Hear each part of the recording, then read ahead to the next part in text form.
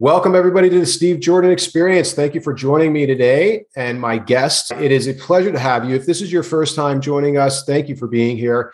And if you haven't yet rated the podcast, even if you've been a longtime listener, please rate the podcast. Please, please, please. It helps me and the guests get noticed on this vast library of podcasts. It helps the information that we are sharing to get out to more people. And your time will be just well received among so many people out there who might need the help.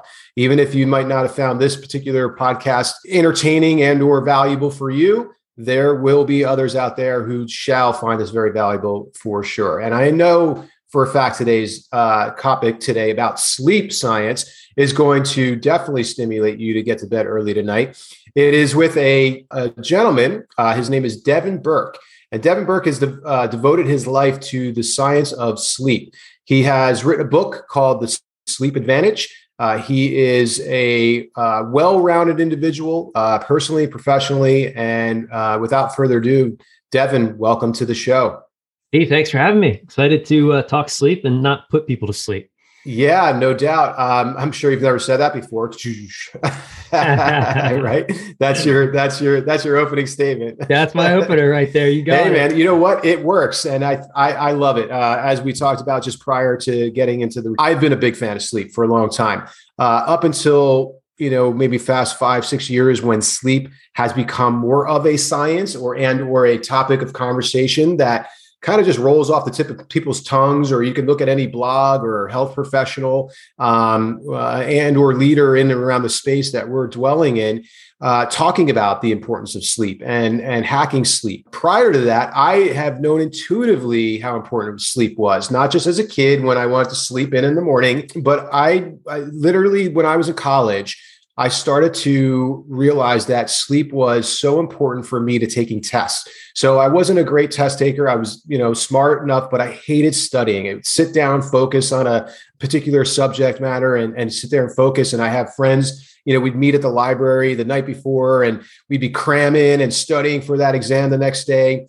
And around 11 o'clock at night, I'm like, I'm out. I'm leaving. I'm going home to sleep. I'd rather have a good night's sleep and have my mental capacity and feel good and make educated decisions if I don't know the answers, rather than staying up till 2, 3 in the morning, as my friends did, studying and trying to cram in and getting 3-4 hours of sleep. That was not what I did. So there, I believe, birthed my intuition on how important sleep was. And now it can be validated through science and research. Making good choices does rely on good sleep. So, and that's just not choices of taking tests, but it's life choices, it's health choices, it's food choices, it's exercise choices, it's choices in almost every area. And I would arguably say, I'm sure you could agree, in every area of your life. So the importance of sleep is important. Let's fast forward now. I'm going to age myself 35 years. I'm going to be 47 in about 2 weeks. And people are like, man, you look like you're in your 20s, 30s. What are you doing? And I'm like, well, it's not what I'm doing now. It's what I've been doing. And I have been on record to say, and if you've been a longtime listener, I believe one of my life hacks of aging gracefully has been getting quality of sleep. And listen, I've partied with the best of them. I've stayed out late. I've sometimes stayed up until, till the sunlight was out, and had good times. But I would say 99% of my life, I have been getting good sleep, going to bed at 10, 10:30, waking up 6:30. Some of it has been forced upon me by my career because I didn't want to be tired and groggy and sleepy because I am a professional. But with that said, I have built a great sleep pattern, and I believe that I have aged well, and I have had an antibiotic in 18 years, 19 years. And I did get COVID about a month ago, but I beat it, very quickly, and I feel great. So there's my belief in sleep. Now tell us, why it's important, other than what my testimonial was there. Well, that's a fantastic testimonial, first off, Steve. And I thought that you were a lot younger than, would you say 40? You're turning 47? 47. Yep. So absolutely, you're doing all the things right, because I would have never guessed that. So that's amazing. And I love personal testimonials because they're the most powerful ones. And I always tell people, it's like, you don't really know the power of sleep until you start to optimize it, until you start to experience it for yourself. And then you start to see, Like I did not understand. I thought I felt good. I thought I had energy. I thought I had mental clarity, and I didn't. And it's like, so this is like one of the challenges with sleep is most people don't pay attention to it. Now they're starting to pay attention to it, but still there's the vast majority of people just don't realize how important it is. They take it for granted. It's stigmatized. It's seen as a weak habit of low performers. It's seen as, snooze, you lose, waste of time. And it's the complete opposite. It's the foundation of health. It affects, like you said, every aspect of your life, your relationships, your decision-making process, your mental capacity, your physical health and vitality. Every single aspect of our entire lives is impacted by sleep. And it's something that we do a third of our life. So why wouldn't we optimize it? Why wouldn't we invest a little time and attention and to make that 1/3 of the life, improve it so that the other 2/3 can be that much better? And it is linked to longevity. It's linked to everything. And so, it's such an important message, I think, that people need to hear is that sleep isn't something that it should be, put on the back burner when life gets difficult or when, you have a lot of stress going on or whatever. Sleep is something that needs to be protected. It needs to be prioritized. And it is the foundation that extraordinary health is built on. And if you want to live long, if you want to live great, you got to sleep. And, there's a lot, and we can get into how to do that, or, I'll let you guide the rest of the conversation here, but. No, absolutely. There's no question about it. I definitely want to talk about that, but I also want to talk a little bit about, and to give your credibility here. You're a TEDx speaker as well. You're a keynote speaker. You've, again, got a book. You've been all over the internet. You recently did a podcast with Dr. Drew. I mean, this isn't just a side business for you. This is a business that you have invested all of your energy, focus, and time on, and you're doing well in it because there is there is no person on this planet, every 7-8 billion people on this planet has to sleep and optimize their sleep, whether they know it or not. How did you get into the business? How did you get into the focus of sleep science? Where did this come from? The devotion to it?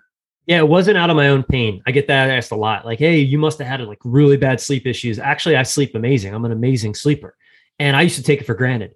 It was actually someone else's pain. So I studied a lot of different things. I was going to become a doctor of physical therapy, realized, hey, you know what? I don't want to shell out $150,000 in student loan debt, go back to school. And I wasn't really that passionate about it. And so I was looking for what to do next, because I had done all this education. And one of my clients was working with a health coach, didn't know that was even a thing, learned about health coaching, was like, wow, this is amazing. I can help people in all these aspects of their life and their health.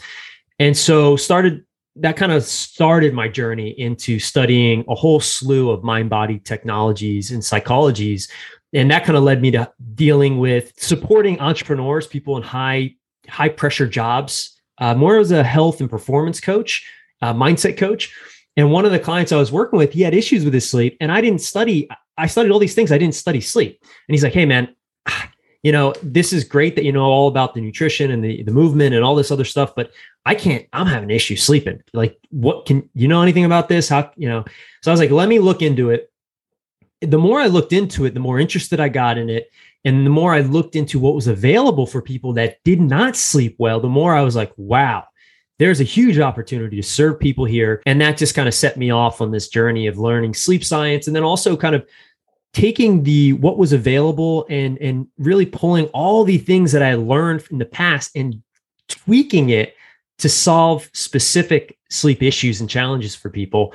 And it's been really fun. I mean, it's been interesting and very fun to dive into the science and also the psychology of sleep, because a lot of people totally disregard the psychological aspect that leads up to sleep. So I'm really passionate about speaking about both, but that's really what leads me up to sharing about sleep and the workshops and all the things that I'm doing. That's great. You took the words out of my mouth about the psychology. I would imagine that the psychology of it is probably as important or more important than the science of it. Obviously, understanding the science of it for you is great, not necessarily for the clients. When you have to shift somebody's mindset or paradigm and shift patterns, habits, literally, that they've been doing perhaps their whole life, to be able to get that quality of sleep.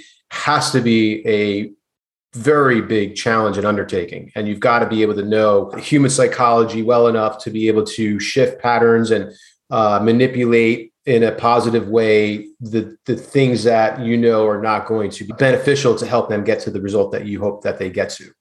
100%. And that's where we start with everyone that we work with, is helping them get their minds out of the way of their bodies so that their bodies can do what they know how to do, which is sleep. I mean, our bodies have an intelligence, our heart beats, we breathe. We don't have to think about either of those things. We don't have to think about sleep really either. It's oftentimes the mind that gets in the way of the body. And so that's where we start, is looking at, well, how do we remove the mental barriers to then let the intelligence of the body come online and just do what it knows how to do. Awesome. That's great. So give us an example, if you don't mind, since we're on that topic. So let's say I'm somebody who doesn't sleep well. If you can just take me through just a quick, assessment, right? I come to you, I say, you know what, I'm not sleeping well. I'm stressed. Like, I know that sleep is important. I'm 47 years old. Where do we start? Where do I go from here? Yeah. So first and foremost, everyone is unique, but your sleep challenge is not. It's important to say that. And there's different types of sleep challenges. So primarily what I specialize in is chronic onset and maintenance insomnia.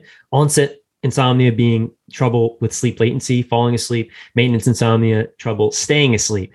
So there's, depending on where. Could you repeat that? I think it's important to repeat that. That's because that's a new topic or a new area of.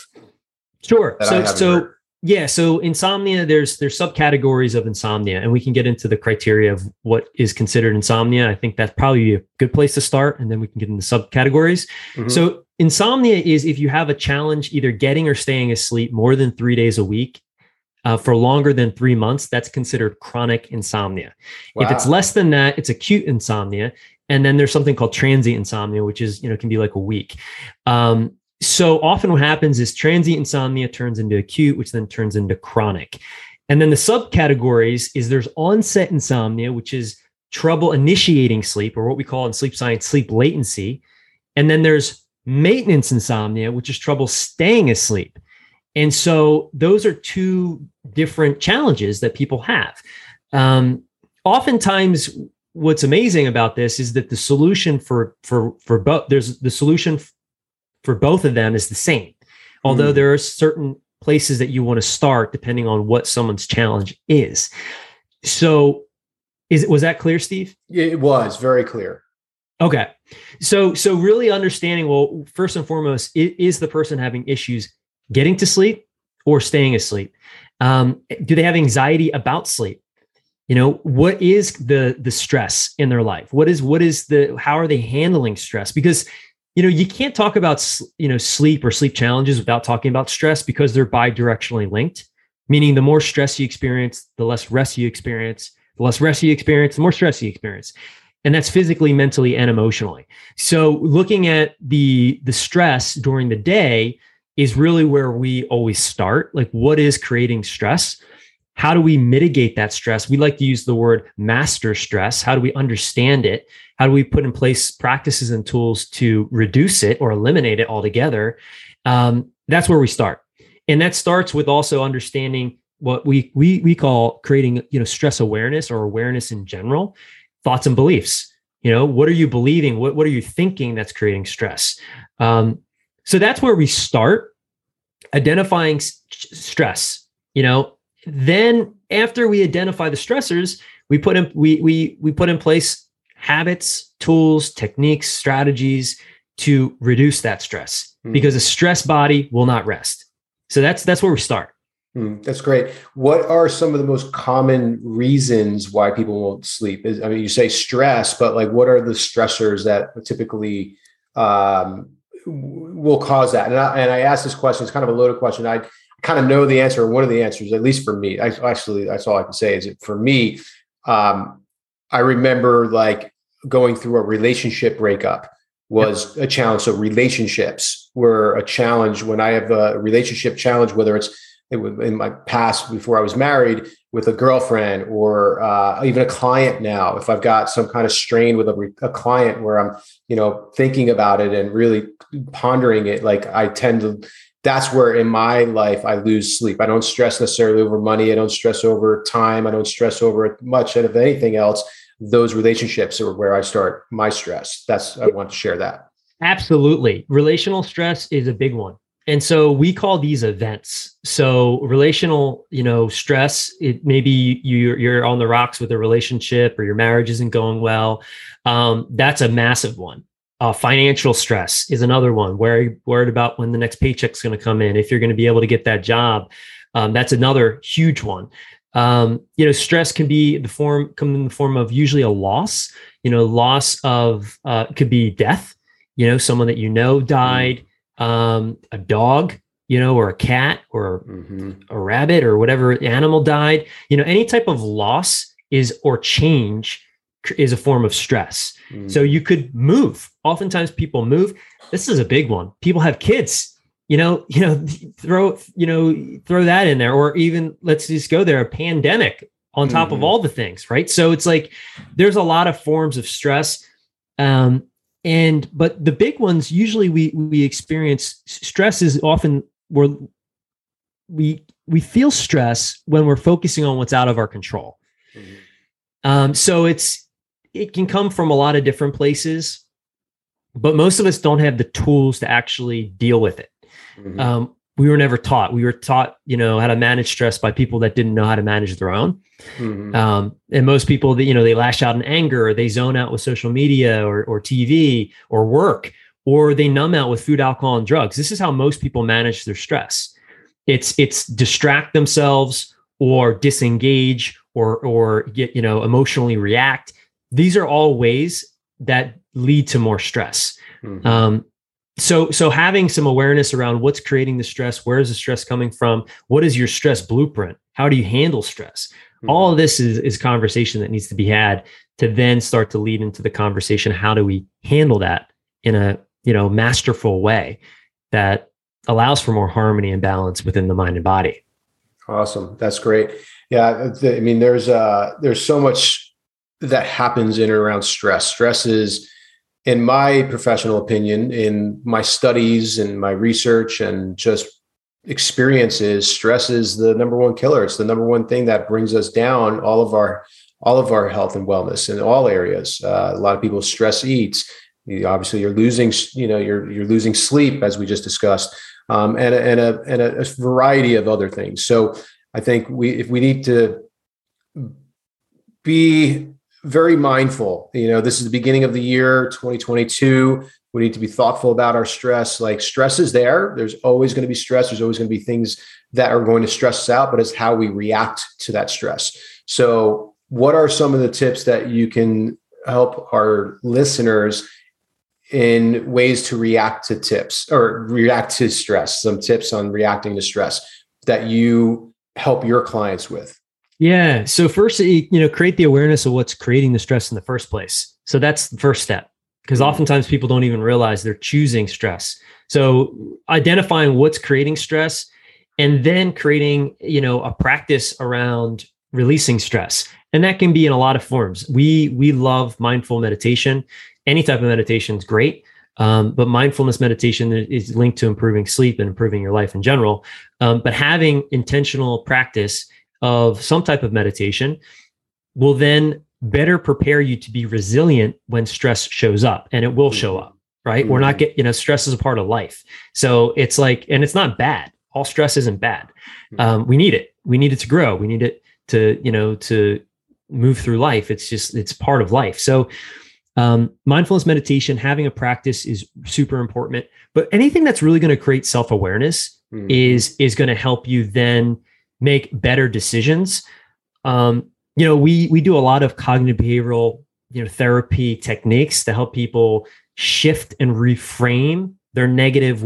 We talk about sleep, so negative sleep thoughts. So really identifying, well, what are the thoughts that are creating more stress for you? Are those thoughts useful?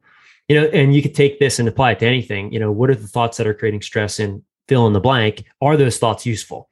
Is believing those thoughts leading to more stress or less stress?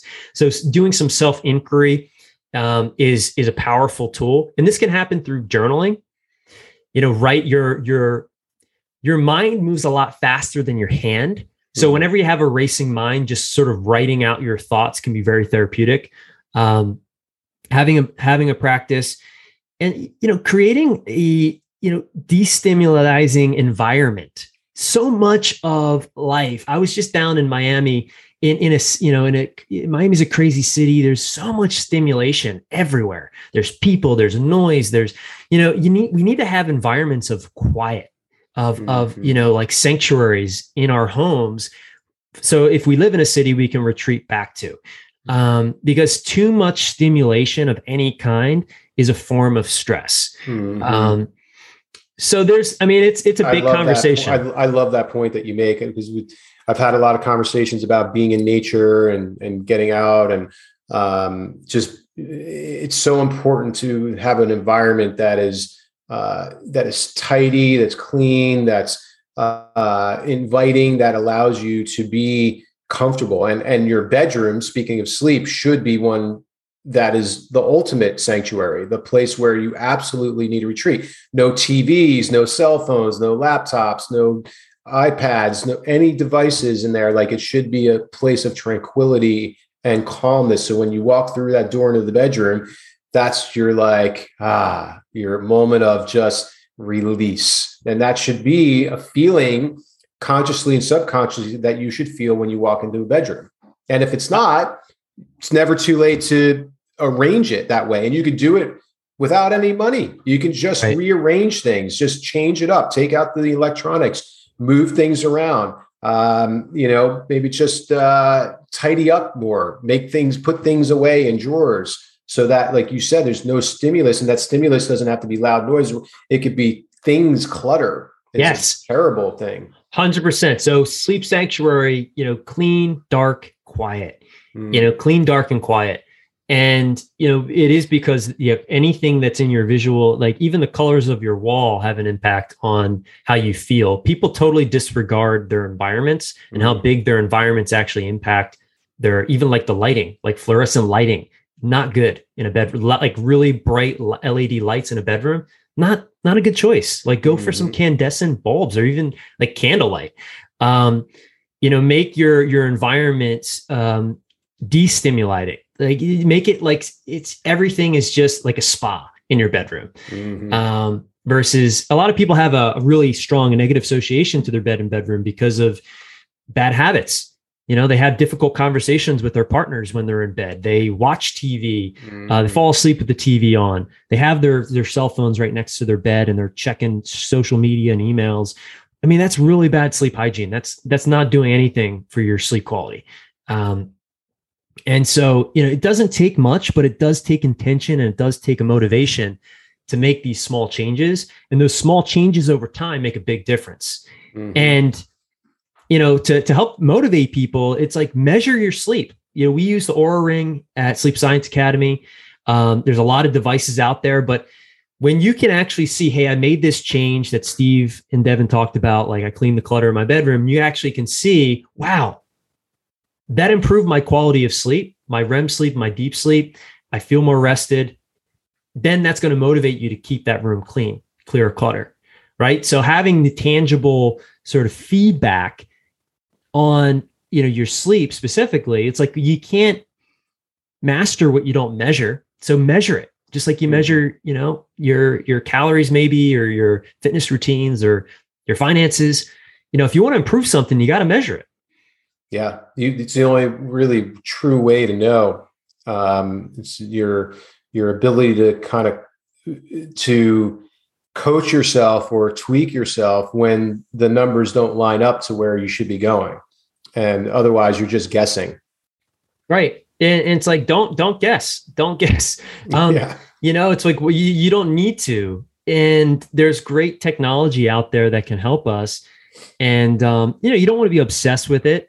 There is a whole thing, orthosomnia. It's like people are just like crazy about their sleep and like they're on the quest for the perfect night of sleep and their obsession. And it actually leads to worse sleep. But having something that can give you some feedback is really critical to stay motivated and to see the impact of the small changes over time.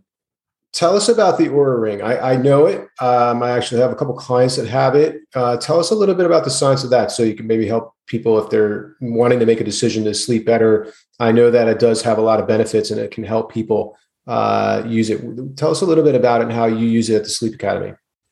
Yeah, Sleep Science Academy. Sorry.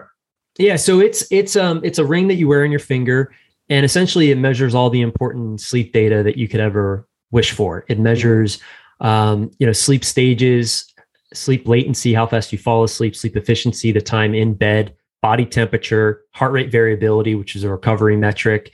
It measures, the depth and quality through each stage. So everything that you're getting as far as feedback, you can look at, and they make it really simple because they give you in the morning, they kind of give you a score based off of a certain algorithm of like how well you slept that night.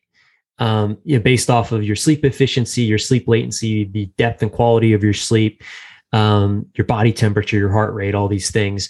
And it just gives you feedback, and it's specific for sleep. So there's awesome devices like the Whoop Strap and the Apple Watch. And there's a lot of them out there, devices that track things. This one is really focused on just sleep. Mm-hmm. And if you care about your sleep, and I think everyone hopefully now is being inspired to care more. Yes. It's like, it's a great investment. They go, I think they sell for about $300. It is an investment, but I've tried a lot of different devices, and this one's the best. It's the least invasive and the most accurate when it comes to sleep tracking. Awesome. Great. Thanks for sharing that. Tell us a little bit about the science, the Sleep Science Academy. So what is that all about? Is it an actual location, or you've mentioned a few times so I imagine you have partners or people that you work with that are involved in your business? Yeah. So we used to have a location in Delray Beach, Florida, pre-pandemic. Now we help people all over the country. I have a team of coaches that are trained in the methodology that coach through our program. But essentially, it's what we do is we take people through a systematic approach that's paired with coaching and technology to help them solve their sleep and help them restore their natural ability to sleep. And so we support people, really it's people that have chronic either onset or maintenance insomnia and are really open to addressing the root cause versus using Band-Aids like sleeping pills or supplements or some of these other things that maybe can help temporarily, but don't really solve sleep at the root level. Awesome. I like that.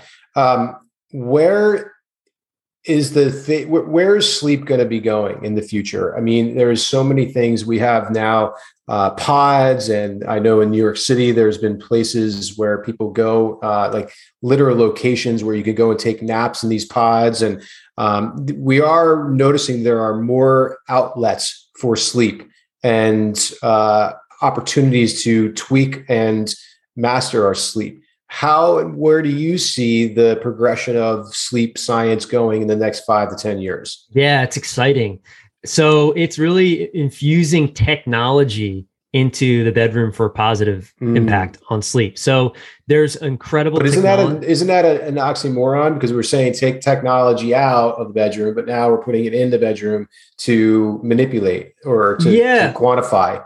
Yeah. So like some of the technology, let me be more specific and clear. Like, so there's certain technologies that are coming out that can help monitor your body temperature and get you into deeper stages of sleep faster.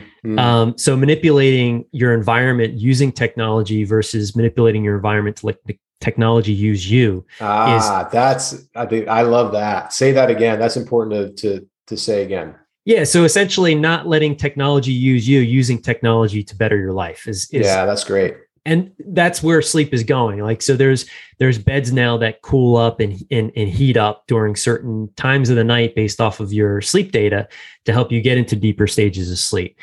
People are working on things to actually tap into the mind as you're sleeping to learn.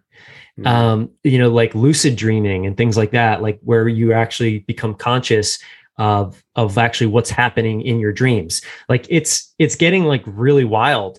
And as far as like, it's, like that movie Inception, like I think in the very near future, we're going to be able to tap into into our minds in a positive way to have positive outcomes during our days, as far as like learning, trauma healing, all kinds of things, using technology and using frequency and using light and temperature and these sort of levers.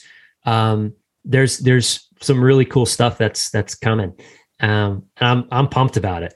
So that's awesome. I don't, you don't want to be a cyborg. I mean, that's not my goal. Right. And I think that it's important to also, the closer you get to nature, we can't duplicate nature. We can't duplicate the sunrise or the sunset. We can try with alarm clocks and things that can sort of mimic that. And those are helpful. But ultimately, just getting back to how things used to be is really, I think is important to remember as well, without we go too far into using all this technology and lose the forest for the trees here. Cool. What is your professional opinion on the different, let's say the people who prefer different times of sleep or who thrive at different times of the day, like the night owl, right? Yeah. The person who's like, no, I do my best work, or I'm at my best when I'm, at night from 11 to 2 in the morning, or, somebody who's working a graveyard shift in the middle of the night.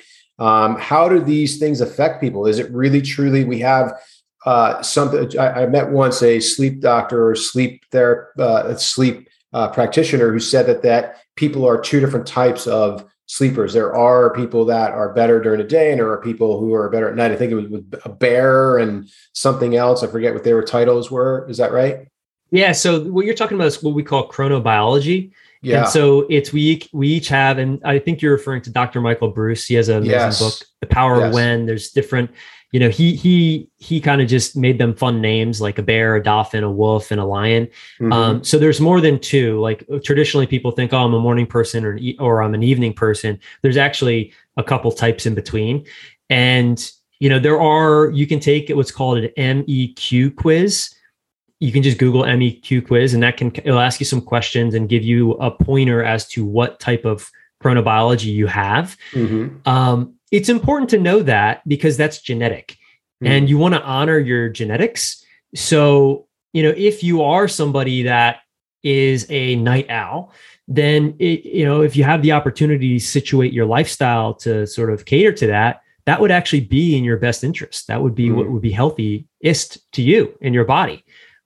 It's like bio-individuality, there's not like a right way of eating. There's not really a right way of sleeping. It's what's right for you. And that changes over time. Your chronotype doesn't change, but your sleep need changes. If you're an athlete, depending on how old you are, if you're a man or a woman, how much stress you're experiencing, that's all going to dictate and fluctuate how much, how much sleep you really should be getting, allowing your body to get. And that changes, just like, our exercise regimens change, and our diets probably change throughout the course of our lives. Sleep is one of those same things that should change as you evolve. Awesome. That's really good point. What is your kind of a sleep pattern? What do you do personally? Yeah. So like I mentioned before, I'm a fantastic sleeper, and I go to bed about 10 o'clock every night, and I sleep usually till about 7:30 in the morning. So I get a real, I sleep 8.5 hours of uninterrupted sleep.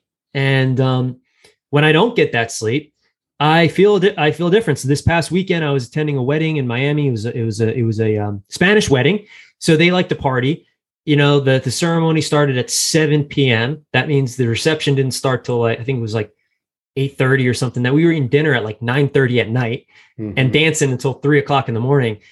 And I felt it. I'll tell you what. And it wasn't just the alcohol. I had, espresso martini and all that, but I literally, it's crazy. So, I think it's important to not get obsessed with sleep hygiene or obsessed with schedules, but staying on a consistent schedule absolutely helps with your circadian clock, no matter what type of chronobiology you have. But for me personally, according to Dr. Michael Bruce, I'd be like a bear. That's, it's just that's what I am. That's why I remembered that name. I had taken a test. Yeah.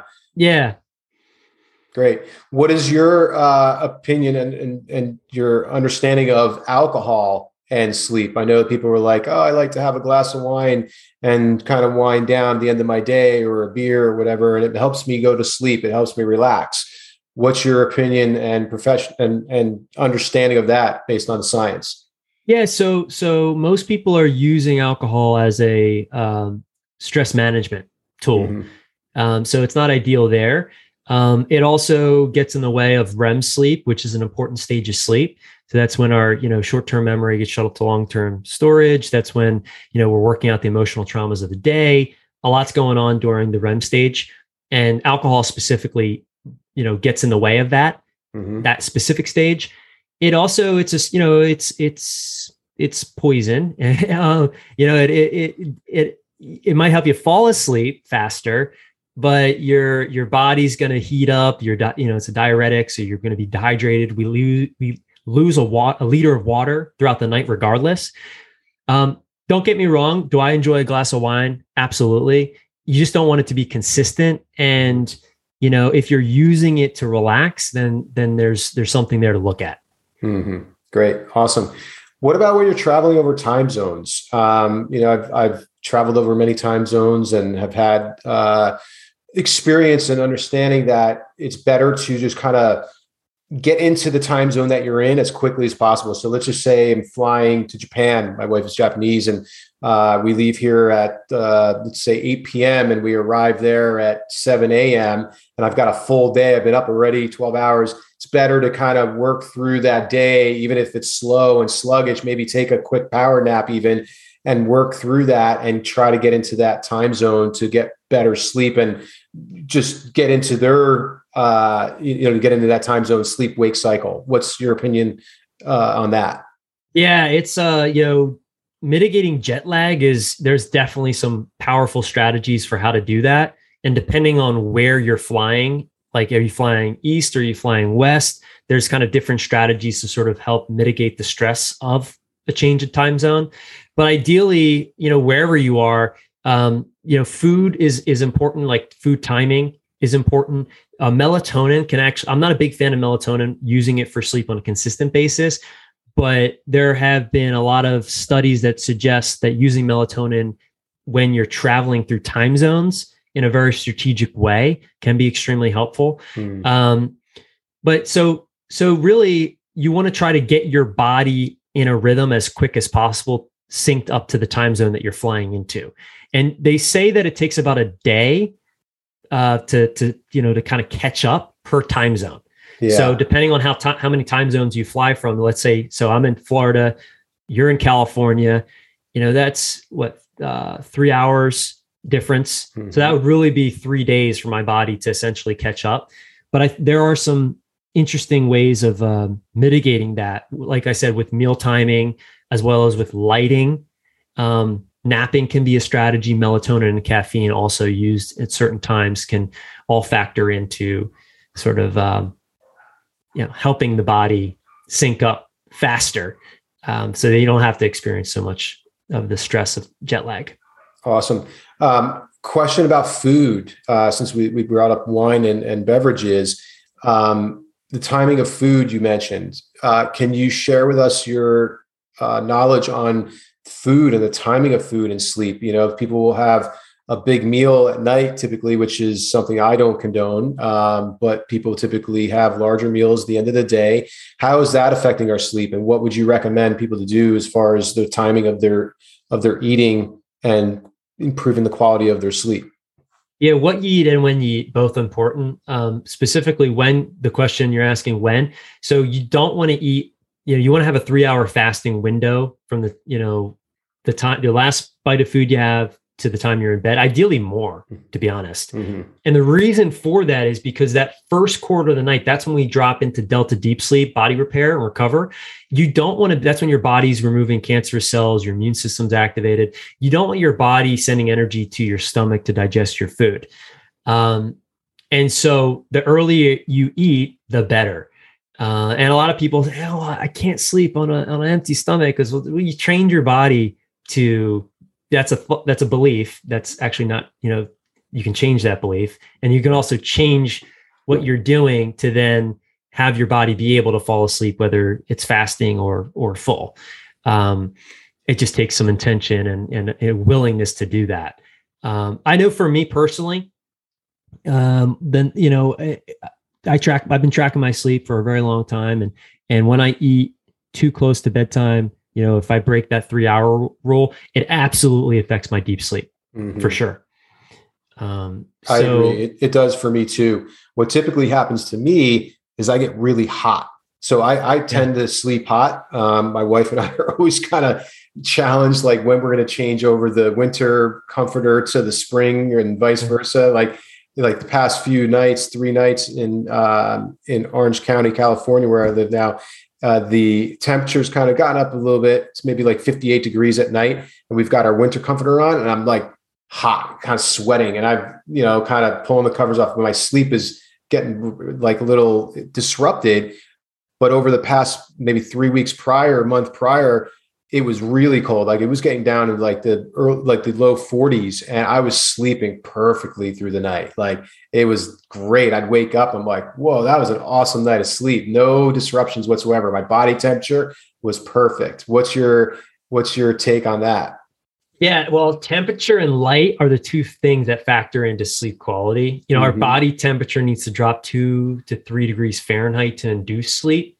And if you're waking up and you're hot, that's you're waking up because you're hot.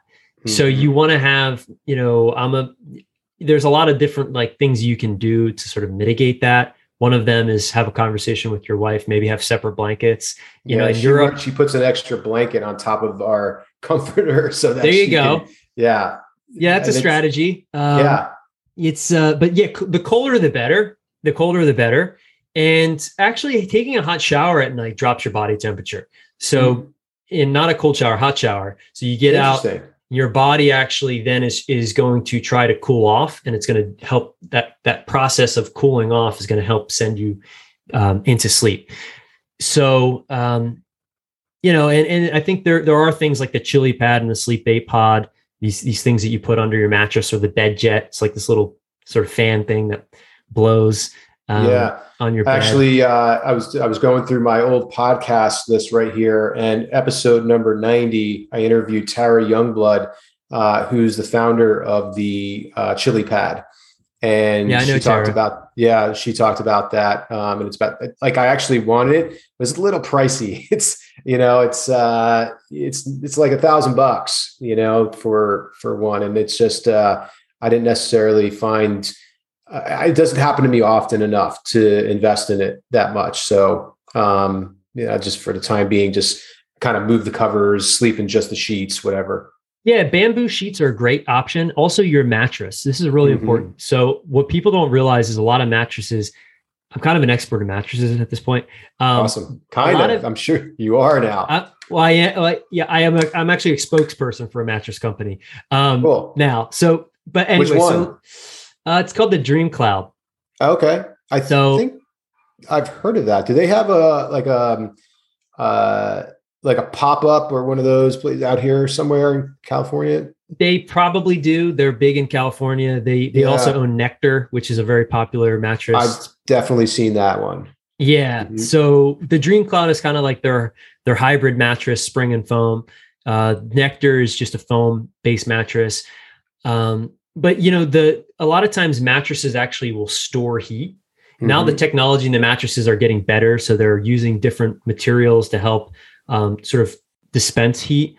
But like traditional foam mattresses normally are they kind of absorb heat, and the heat gets stuck in the mattress. That's why hybrid mattresses are great, because they're spring, so there's some airflow, there's some space, and then the upper portion of the mattress. I've got that now from Casper. So I used to sleep on a Tempur-Pedic. That's hot. That's hot. Really hot. Yes. That was a hot mattress. And I've been using a Tempur-Pedic now I did use a Tempur-Pedic since like 2004. Yeah. Yeah. So long. I was a very, very early adapter in the memory foam, and it was great, but I always would run really hot. And then Casper came out with their mattresses, and I got one of their kind of hybrids. And now I've got the Casper hybrid one with the springs. We just moved into a new home and we bought that, which I definitely am finding it's better than the one that I had previously. Yeah, for sure. So those older, Tempur-Pedic mattresses, there's a, it's, depending on the type of mattress, you either sleep on your mattress or in your mattress. Mm-hmm. Tempur-Pedic mattress, you sleep in it. And they're very hot. There's a friend of mine. He has a mattress company called Essentia, and it's a great company. They make a mattress that is like Tempur-Pedic. It feels like Tempur-Pedic, but it's way less toxic, and it's also body temperature regulating. He sort of innovated the foam mattress. That was like sort of his breakthrough, and pretty cool.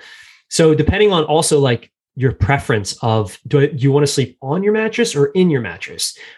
I sleep on, well, actually I have a lot of different mattresses, but the one that I'm currently sleeping on is a latex based mattress, and latex is, temperature regulating. It's also antimicrobial.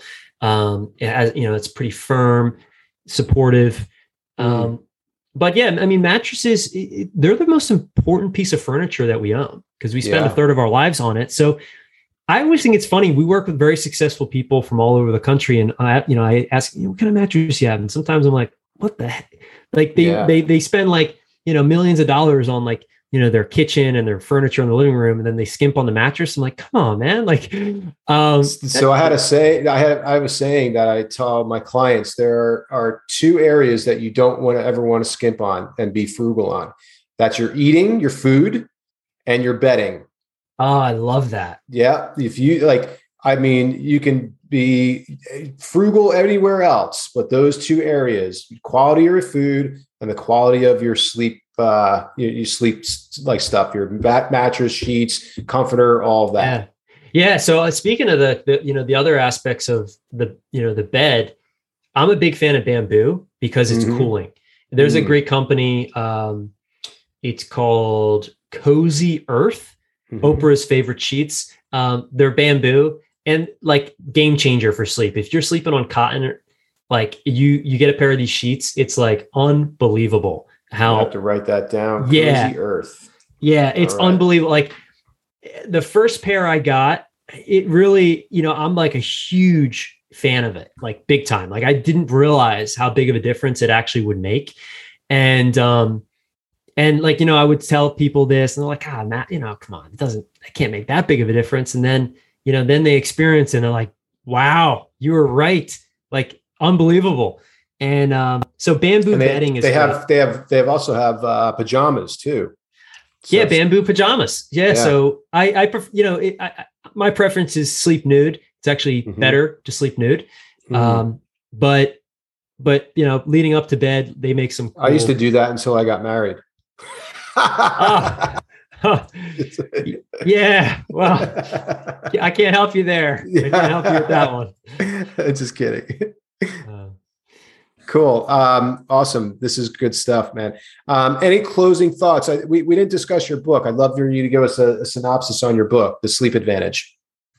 Yeah, I mean, I wrote that book to be the step-by-step guide to better sleep. There's a lot of sleep books out there. They're very scientific. They're giving you all the science on sleep, why it's important, using scientific language. I wanted to write something for people just to give them like a template, like, hey, here's the step-by-step. Here's what you should focus on. Here are some amazing products, things that you could experiment with. And here's the framework to do it. And without a bunch of fluff. That's what the Sleep Advantage is. It's really just a practical guide to better sleep. And, there is some science in there, but it's really just, I wanted to give people tangible tools, takeaways, things that were simple.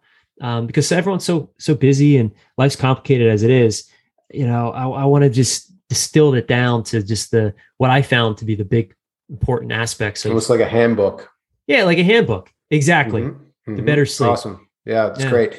And then finally, tell us briefly about your TED Talk, where people can find it online and on YouTube, and kind of what that's about to inspire people to perhaps go there and learn more. Yeah. So the ROI of sleep, you can find it on YouTube and just Google ROI of sleep, TEDx, Devin Burke. That talk was all about helping people understand that sleep first and foremost is important. I ran a case study with 20 high performers. and we tested different sleep hacks over the course of several weeks. And then using the Oura Ring and the data, like looking at, well, I was curious to see, was there one thing, or, everyone's looking for that silver bullet. Hey, if I just did this. And what was fascinating was certain things for certain people made a big difference, not a difference for other people. Certain, so everyone, that's why you have to experiment with your sleep. You can't, there's not a silver bullet. There's not a, one size fits all. You have to be open to experimentation. And so I share some of the findings of that, that study in the TEDx talk, as well as some other really interesting facts around sleep. Awesome. Great. This has been an enlightening conversation, and one that I feel could be a game changer for so many people's health and wellness from the inside out. I believe sleep is probably one of the most underrated and most important components to our health that we are now finally getting to understand, and have people like you who are passionate about it and dedicating their life's purpose to studying it and getting to the root of it and helping people sleep better. So thank you, Devin, for all that you're doing and what you will be doing in the future of sleep. Yeah, thanks for having me on, and for being a fan of sleep and sharing this, message with people so that they can really start to experience something amazing in their life from focusing on it. It's my pleasure. I wouldn't speak so highly of it if I didn't believe it and know it to be true. I'm passionate about things, and I like to coach and educate people on areas of things that I know for fact work. And this is one area that it's one of many areas that I know definitely works. So I'm happy to do it and keep doing it. We'll have you back on again in the future, and kind of we'll pick up, because I think this is something that we need to keep nailing down. Yeah, sounds good. A lot more to share. So I look forward to that. Fantastic. Well, until then, everybody, get your sleep. Start today. Check out Devin's website, devinburke.com, and the sleepscienceacademy.com. And follow him on Instagram. Where are we going to follow you? Devin Burke Wellness on all the social channels. Yeah. Devin Burke Wellness on all the social links. And we will have that in the show notes. Devin, again, thanks for being here. And thank you, everybody, for listening. Until next time, stay healthy and well. Thank you for spending your time with me and my guest today on the Steve Jordan Experience. Now, if you enjoyed this episode, there are a few things that you can do. First, sharing is caring. So show your family and friends how much you care about them by sharing this podcast to encourage them to live their best life. 2, go to my website, stevejordan.com, to subscribe to my Get Fit community. Here, you will receive updates, news, and valuable information for ways for you to get more involved in the Steve Jordan Experience. And finally, take a minute to please rate this podcast on Apple Podcasts. It helps me to continue to get outstanding guests to create an extraordinary listening experience for you. That's all, friends. Thanks for listening to the Steve Jordan Experience.